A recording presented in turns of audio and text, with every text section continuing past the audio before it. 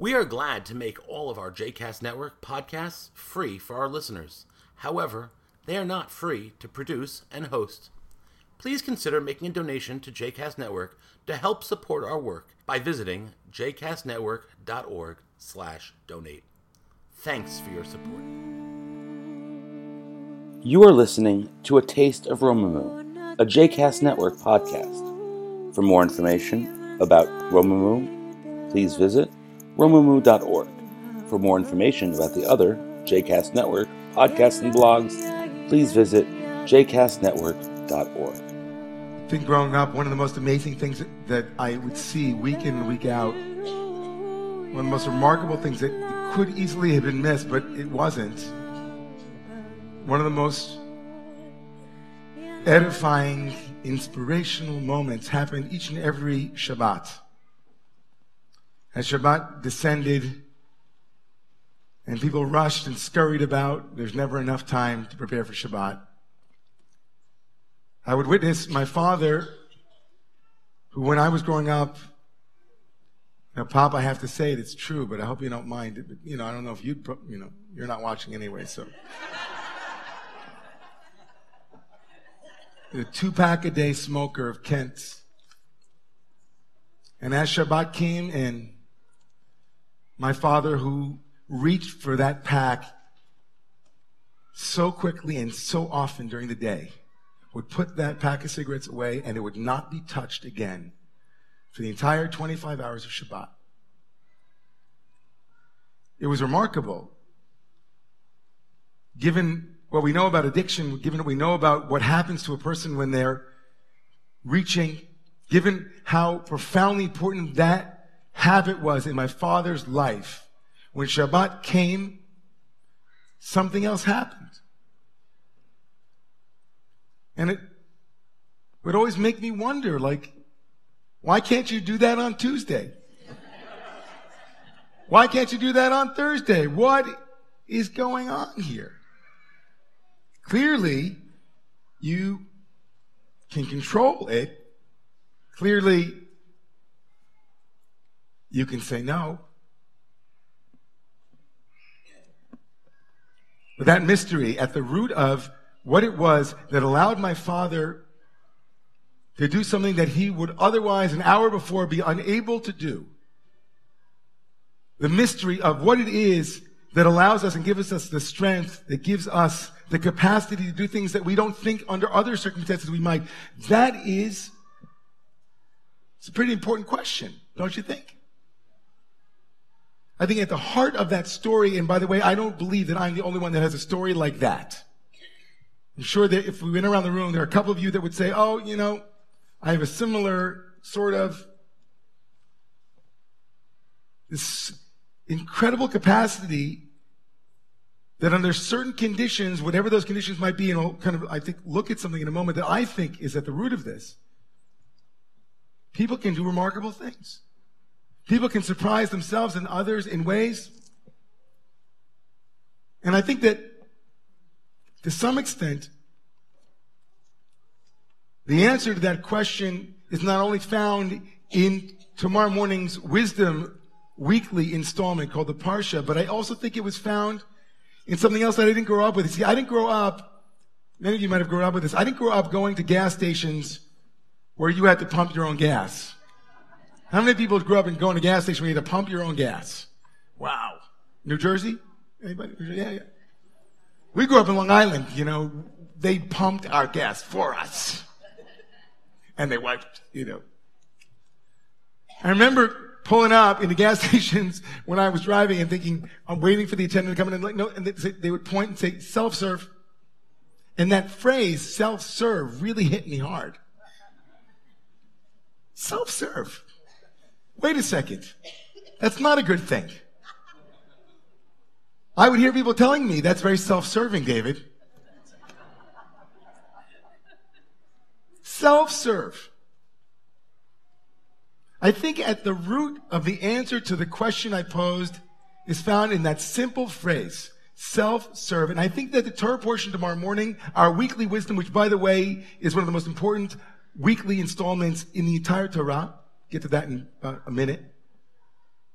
I think at the root of the answer to that question, what it was that allowed my father and others like him and others like you and me to do the thing that we think we cannot do, is something connected to that phrase, self-service. The parsha that I've been alluding to is called Behar. It basically is chapter 25 of the book of Leviticus, just one very long chapter, and then two little verses that we'll get to in a minute. At the end, the first two verses of chapter 26, all of chapter 25, and a little bit of chapter 26 of the third of the 5 books of Moshe, Vayikra, Leviticus. And all of the parsha, all of this chapter is dealing with basically a string of issues or commandments or injunctions that are held together by, I think, this notion that we'll get back to. The topics range and begin with the most profound, potentially most profound economic institution, probably not very well kept in antiquity, called Shemitah, the 7th year of a 7-year agricultural cycle where all of the lands were to be lie fallow. They are to be hands off, not to be worked. They are open, they are hefker, they are for everyone. The Torah then goes on to say that 7 of those 7-year cycles will ultimately culminate in a 50th year called the Jubilee year, in which not only will lands have been lying fallow for the 49th year and the 50th year, if you're still following me here, but all the slaves in the land are going to go free. It's a Jubilee. Call liberty and proclaim it throughout the land, written forever, etched into our Liberty Bell in Philadelphia. Those two institutions, radical institutions at their time. The Torah then goes on to talk about other radical things, like the responsibilities that we have one towards the other. If someone becomes destitute, how we are to support them. Social glue, social connection and cohesion. The Torah will go on to talk about slavery that is okay, the kind where you have to sell yourself into slavery because you've run on difficult times. The Torah will read all of these things through chapter 25. And by the time chapter 25 ends, here's where we wind up. This most important of all chapters in the Torah. Here's the last 3 verses. Do not have slaves, the Torah tells us. Redeem them, set them free. Why, says verse 55 of chapter 25. Ki li b'nei Israel avadim. God says, for me, the Israelites are my slaves, my servants, those who serve me. Avadai heim. They are my servants. They serve me. Asher hotzeiti otam me'eretz Mitzrayim. I took them out of Egypt in order for them to serve me. Ani Adonai Elohechem, I am Adonai. And then these 2 verses that act as a coda, a capping moment. We have the land must lie fallow. We have the 50th year. We have raised those who are destitute, be fair. And we have God's proclamation that we are servants not of a human, but of God, God's self. And then these 2 verses. Lo tasu lachem elilim upesel umatzeva lo takinu lachem. God says, idolatry, no good. Don't make idols. Don't set up carved or graven images or pillars. Don't place a figure of stone in your land. Don't worship idols. Et shabtotai tishmoru. And then verse 2, but keep my Sabbaths and revere my sanctuaries. Ani Adonai, I am the Lord. I am Yudevavi, I am God. Agricultural laws, economic rules, poverty, social responsibilities, the cohesion of what makes a social unit. And then let me finish everything I just said by telling you, you are really my servants, and make sure that you don't worship idols, and a refresher course, you keep all of the Sabbaths. I'm not the first one to say, what does these things have to do with each other? What's the connection between idolatry? Why all of a sudden we have to go back to idolatry? We were just hearing about agricultural laws and the institutions of tzedakah and all of these other beautiful things. So I would think that for me personally, What binds all of these things together and what you and I need to remember, what the Torah is telling us in terms of our weekly wisdom, what we are to do, why does it matter? Why does it matter? Is simply this. The foundation of an ethical and moral life, the foundation of a life that is based in community between me and Nadav, me and you, me and all of you who are tired because it's a long night and gosh, it's still light outside. The foundation is self-transcendence. The foundation of living a holy life, the foundation of living and being able to fulfill the mandate to love the other as we would love ourselves, to love God as we are to love, as it were, love, to serve that. The foundation is to remember that self-serve is serving the self. That self-serve serves the self, but when we are able to transcend something that is greater than us, we stand at the precipice of self-sacrifice, of self-limitation, of a no to the self for the sake of a yes for the we.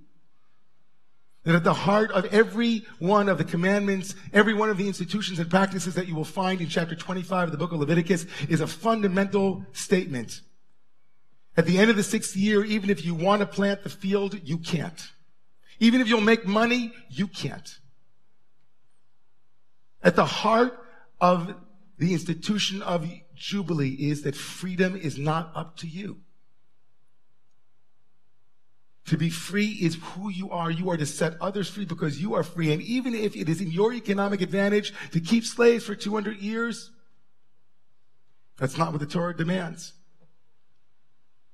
Even if you will lose money if you help your fellow man, woman, child self-transcend. And we get a chance to do it every single week. Every single week.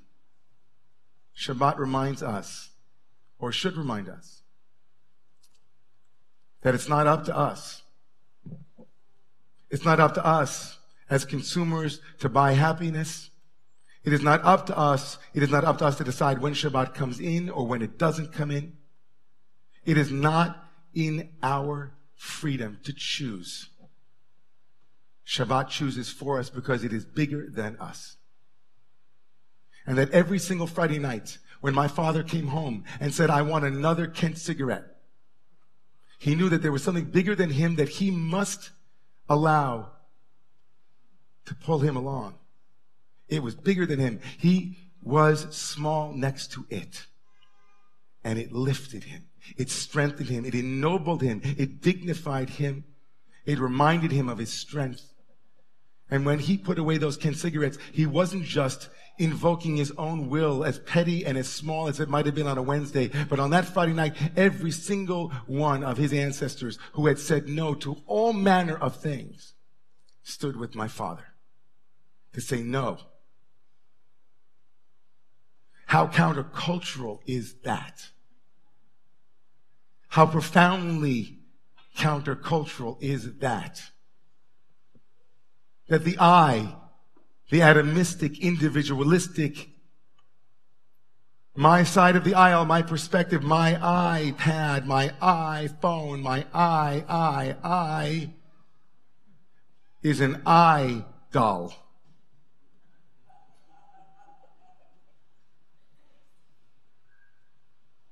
How profoundly destabilizing that the United States is called united and begins with a we, the people. Not individuals, but something bigger than us, something stronger than us, something that we have often lost and are struggling in an ugly way to recapture. Some narrative that can ennoble us and remind us and strengthen us. Help us to say no to those immature, selfish desires. Maybe this is why the Torah tomorrow morning will end with idolatry and a warning against bowing down to graven images. And maybe the greatest graven image is the self itself. the lonely, isolated I that thinks it is greater when it stands alone. Man, pumping gas, self-serve. Whew. We need each other. We need community. We need to lift each other up. We are greater when we remember that we can't do it alone. And so it was 11 years ago, in April of 2008, when we gathered together as a small Roman community at the time, not 600 strong families as we are today, but only a handful of people, maybe 70, 80 individuals. And in that first membership drive in that year, 11 years ago, we said something profound. We said there are 5 freedoms that the great Virginia Satir, the systems theorist, the psychologist said that every human needs in order to feel free. And one of those freedoms, we said, was the freedom to commit. How countercultural was that? That we pay a price when we don't pay the price. That when we receive gifts, when we live in a birthright Israel culture where everything is handed to us, when we don't have to walk and talk and work, when we don't realize that just to walk in tonight to this synagogue, it costs each member of Romemu $5,000 just to keep the lights on, just to be able to have the music and the services, that each and every Friday night and Saturday morning is Yom Kippur. But that we keep it open at the largesse and the desire to serve and to connect. But that each and every year around Passover, between now and the receiving of Torah on Shavuot, we invite members of our community who are not yet members to step in, to be lifted up by the strength and the power of the we that is greater than the I, to say not what do I get for membership, but what should I give for membership. Because in a world of Shabbat, it's not about me. Even though me is in the middle of Romemu, Rome me, it also has a U on the end. It's Roma you.